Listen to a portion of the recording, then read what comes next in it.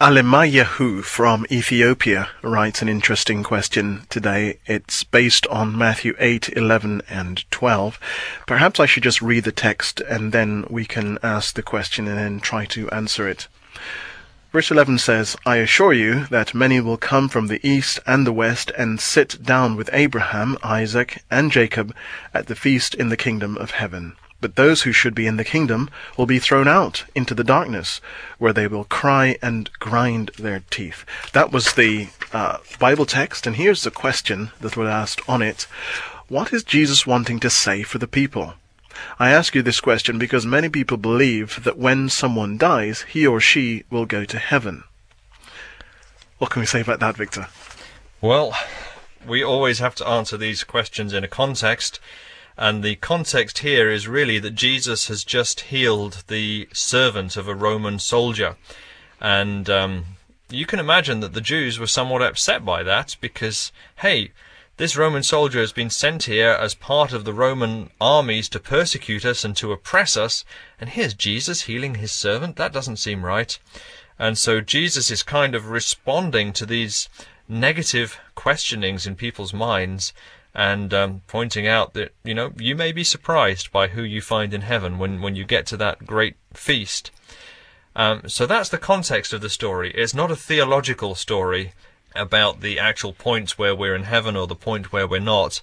And therefore, to understand that side of it about those who will be in heaven and when we get to heaven, you need to look at other Bible passages, and that's where you look at passages like 1 Thessalonians chapter 4 and verses 13 to 18, where it talks about that great resurrection morning when the trumpet shall sound and the dead in Christ shall rise first, pointing out quite clearly that when we die at the moment in our human existence, we are, what the Bible says, asleep. You see that in John chapter 11, where Lazarus dies, and Jesus says he's not dead, he's sleeping.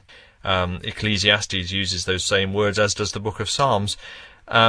So the point where this feast is going to come, the point where we all go to heaven, is the point where Jesus comes again, where he raises the righteous dead to life, and then we go to heaven, and we have a big party, a big wedding feast.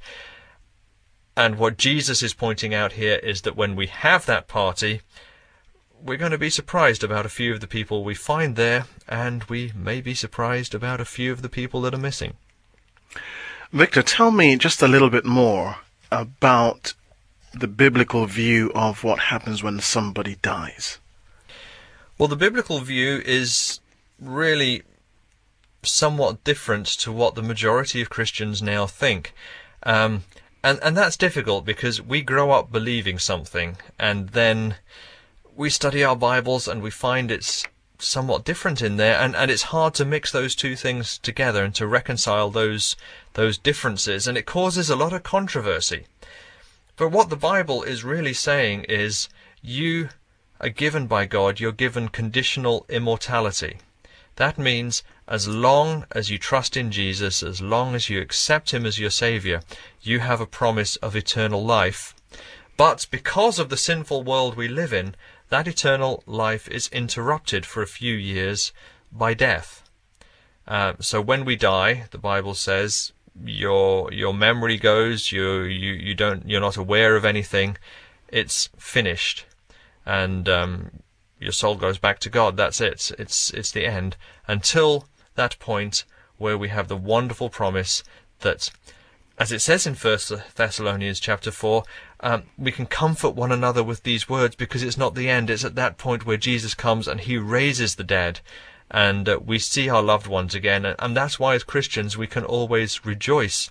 And I think the biblical view is a very sound view, it's a very comforting view, because not only does it promise that we will be reunited again, but it also means that if things aren't going well with our families after a loved one has died, that loved one isn't up there in heaven looking down and saying, "Oh, look what Victor's doing, look what his children are doing, oh, isn't it a terrible choice they're making?" And they can't do anything about it. They're asleep.